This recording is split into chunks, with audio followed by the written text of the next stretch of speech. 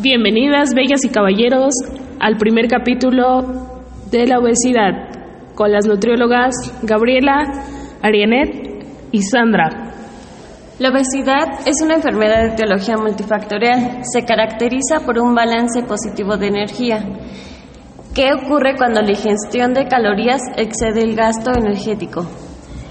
Las principales causas son la genética, los virus y patógenos, alguna inflamación y la inactividad física.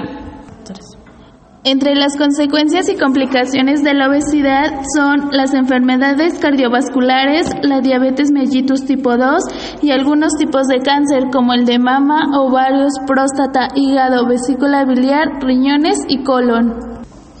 Para la evaluación antropométrica nos referimos a ciertas mediciones como lo son el peso actual, el peso habitual, el peso teórico, estatura, perímetro de cintura, perímetro de cadera, pliegues cutáneos, y para esto vamos a obtener los indicadores como son el IMC, índice cintura-cadera, porcentaje de peso habitual, porcentaje de peso teórico, circunferencia abdominal y porcentaje de grasa corporal.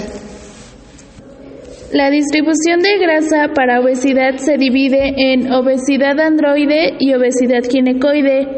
La obesidad androide o central se localiza en la sangre. Ay, colega, no es sangre, es grasa. Oh, es verdad. Bueno, la grasa se localiza en el tronco y es más frecuente en hombres. Esto quiere decir que los hombres padecen mayor enfermedades cardiovasculares o alteraciones metabólicas. La obesidad ginecoide, esa se caracteriza por la acumulación de grasa en caderas y muslos y es más frecuente en mujeres. ¿Cómo ven, colegas? Vamos de mal en peor, ¿verdad? Somos el primer país en obesidad y más infantil. Oh, sí es cierto, y ni hablar de la circunferencia de cintura. ¿Sabían que según la International Diabetes Federation? No, amiga, no es Federation. Es Federation. Bueno, regresando al tema, dice que la circunferencia ideal para mujeres es menor a 80 centímetros. Y para hombres debe de ser menor a 90 centímetros porque esto demuestra tener una alta sensibilidad y alto valor predictivo para síndrome metabólico, lo que es o lo que indica a una diabetes, a una hipertensión y pues lo que es la obesidad y en la población mexicana. Bueno, colegas, ahora vamos a hablar sobre la evaluación dietética. Esta dice que el consumo de energía y nutrimentos debe ser grasas, colesterol, fibra, adecuación en el consumo de porcentaje de adecuación. Ahora en los aspectos cualitativos de la dieta debe ser alta en agua, alimentos de alta densidad energética muy bajo y debe ser baja en azúcares y bebidas azucaradas, amiga. Bueno, gente, ahora les vamos a hablar sobre los objetivos del tratamiento, que el principal es lograr la pérdida del 10% de peso inicial en 6 meses y una vez logrado este objetivo se puede intentar una mayor pérdida de peso. El siguiente es promover la pérdida de 0.5 a 1 kilogramos de peso por semana. Es importante promover el mantenimiento de peso saludable y de grasa, no de músculo.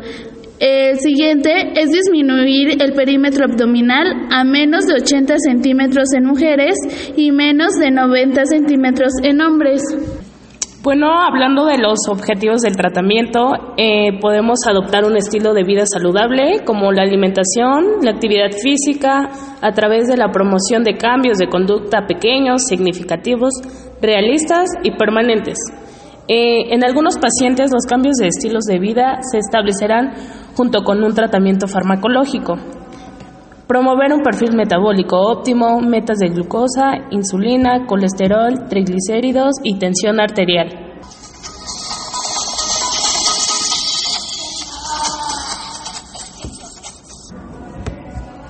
Bueno, comenzamos con las primeras actividades a realizar, como son el ejercicio, una buena alimentación, Y es importante tener toda esta información en cuenta para prevenir obesidad en México y para tener una buena alimentación en niños, que desde ahí comienza los malos hábitos.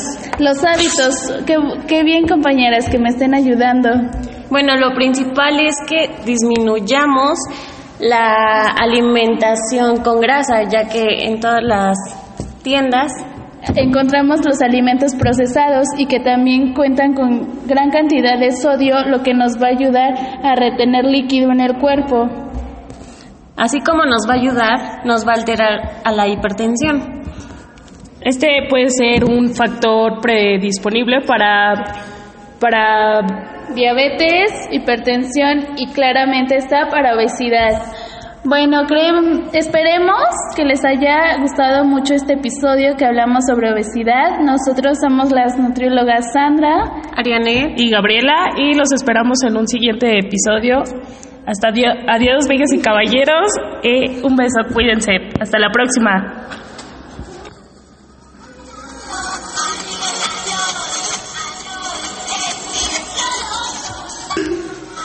Yeah.